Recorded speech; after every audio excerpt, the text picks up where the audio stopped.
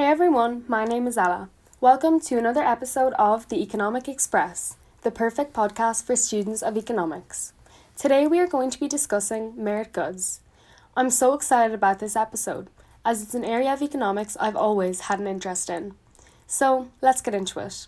In 1959, Richard Musgrave introduced the concept of merit goods. Merit goods can be defined as goods and services that can have significant external benefits for society if they are produced and consumed. Generally, they are undersupplied by the private sector, so the government supplies them as well. The government views merit goods as goods that are essential for all. They are things such as an access to education that are extremely important to the quality of our lives, that many people may not have the means to finance. Therefore, the government tries to provide incentives to consumers to encourage their consumption. According to Economics Online, an excellent website for students of economics if you're looking, healthcare can be regarded as a merit good.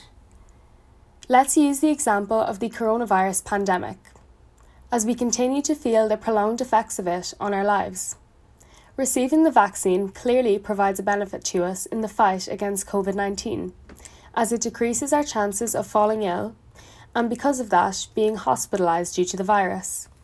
Therefore, it yields a private benefit, but also an external benefit, as others are protected from catching the virus from vaccinated people. It also greatly reduces the amount of strain put onto our healthcare workers in our hospitals. As well as this, education is also an example of a merit good. An educated population brings widespread positive effects to society, such as an increased standard of living and a rise in employment rates in a country. The website Simplicable assists in simplifying merit goods into those that can be divided under different headings. Firstly, nutrients.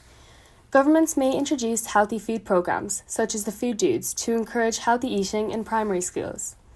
Housing is also a necessity, so the government often provides council housing in cities where rent has become unaffordable for many families.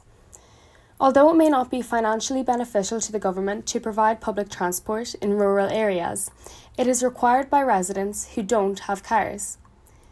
Appreciation of the Irish culture is also promoted through subsidised prices for museums and festivals across the country. Service is also a vital commodity as internet is used for so many things now, such as working from home, as well as online college courses. The government is also obliged to give its citizens access to activities, such as recreational parks and playing fields. Lastly, safety equipment, such as helmets for those who work in construction, are vitally important. As explained, society will be improved as a whole due to the increase in external benefits created by merit goods. Thanks so much for listening to this week's episode of the Economic Express, and I hope you enjoyed. Leave a comment below about what areas of economics you would like to be discussed next time.